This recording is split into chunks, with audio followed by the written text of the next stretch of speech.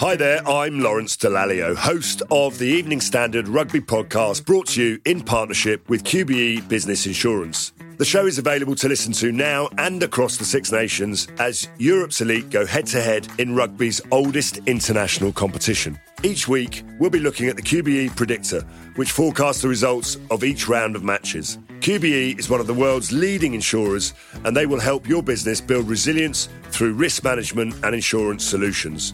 Subscribe now and download wherever you get your podcasts. As always, thanks for listening.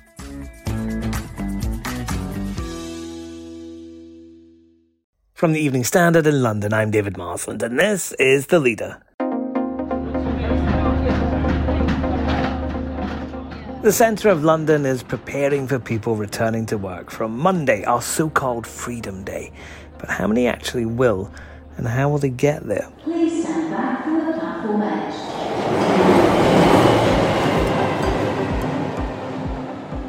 The public transport system has been readying itself for a rise in passengers, but it's emerged today that those commuters are going to have to pay quite a bit more from January. Tube, bus and overground rail fares are set to rise by about 5%, and that's caused some experts to warn that attempts to encourage people back to the city will be, for want of a better term, derailed. The Evening Standard's Jack Kessler's here. The fact that there's a fare rise itself isn't a huge surprise, is it, Jack? This one was pretty much inevitable. That's right. I mean, I don't know about you, but if people give you money, they tend to have a view on how you spend it. And in this case, this emanates from the most recent bailout agreement struck between Transport for London and the government, which have provided a little over £1 billion for TfL, but came with a bunch of strings attached, one of which is a fare rise of RPI plus 1% from next January. The thing is, with inflation looking like it's going to be roughly 4%, that means a 5% increase. So it's arguable that perhaps when that deal was signed, they didn't realise it would be quite such a substantial rise. Does that leave any wriggle room to perhaps mitigate it somewhat?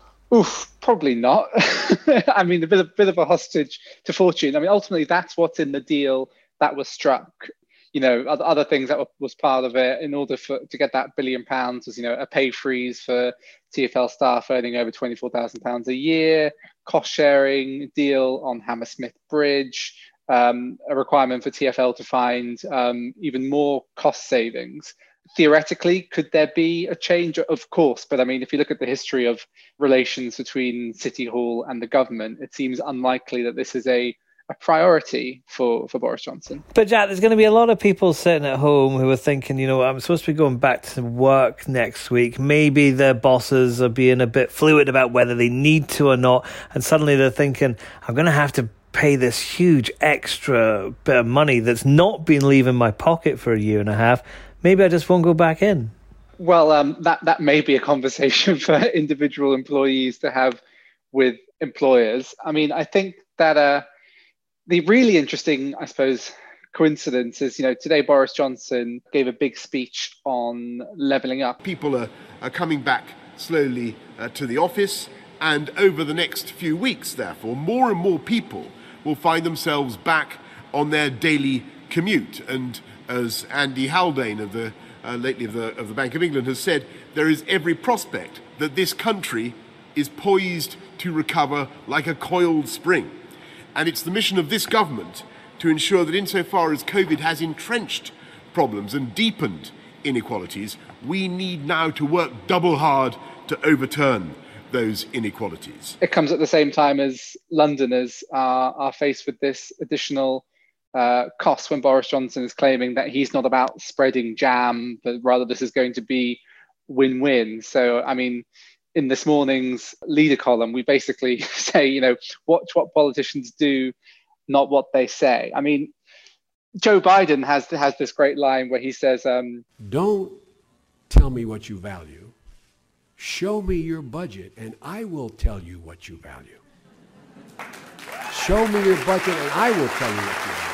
And I think always careful to look at politicians' budgets and the amount of money they're putting in various places rather than what they're telling people, because I think you're seeing quite a different approach between what Londoners are expected to pay versus potentially money being spent elsewhere. I wonder if some Londoners might be thinking, do you know what, this is a little bit extra that I have to pay, but it might be worth it, because they understand that this country has to recover from what we've always been calling this unprecedented situation. We have lost a lot of money. We're going to have to find ways to bring it back, aren't we, Jack? And TfL certainly has lost a lot of money, hence the need for these bailouts. TfL gets its funding from four main sources: fares income, other income such as commercial activity and income from the congestion charge, grants including business rates, and borrowing and cash reserves. And fares income represents the single largest source of its income, about 47% in 2019-20. And that's obviously taken an enormous hit during the pandemic. And obviously, our transport system needs to be paid for. I think the issue that Londoners are facing is that, those increases should be reasonable, linked to improvements in services, and set by the city's directly elected mayor. And this 5% increase fails on all three of those metrics. Is there a danger it risks pushing people back onto cars, Jack?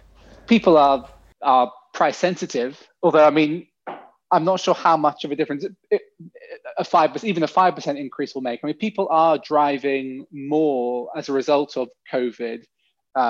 It's seen, as obviously more socially distanced than a busy central line train. And the mayor's attempts to get more people taking sustainable transport, so that's basically public transport or walking or cycling, has dipped as a result of the pandemic. And a 5% increase certainly doesn't help.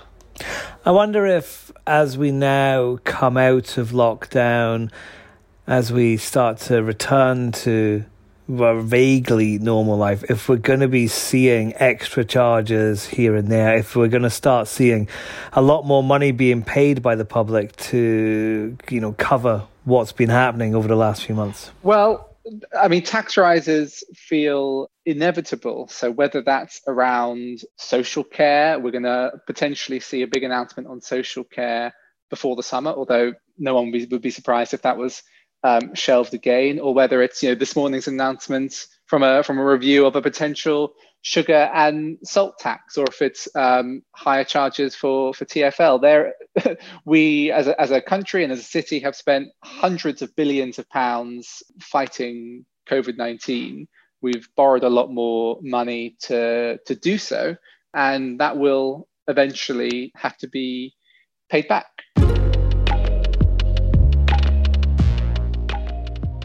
There's more on this story at standard.co.uk. Follow the live blog to keep up to date with breaking news. That's the Leader Podcast. We're back tomorrow at 4 p.m.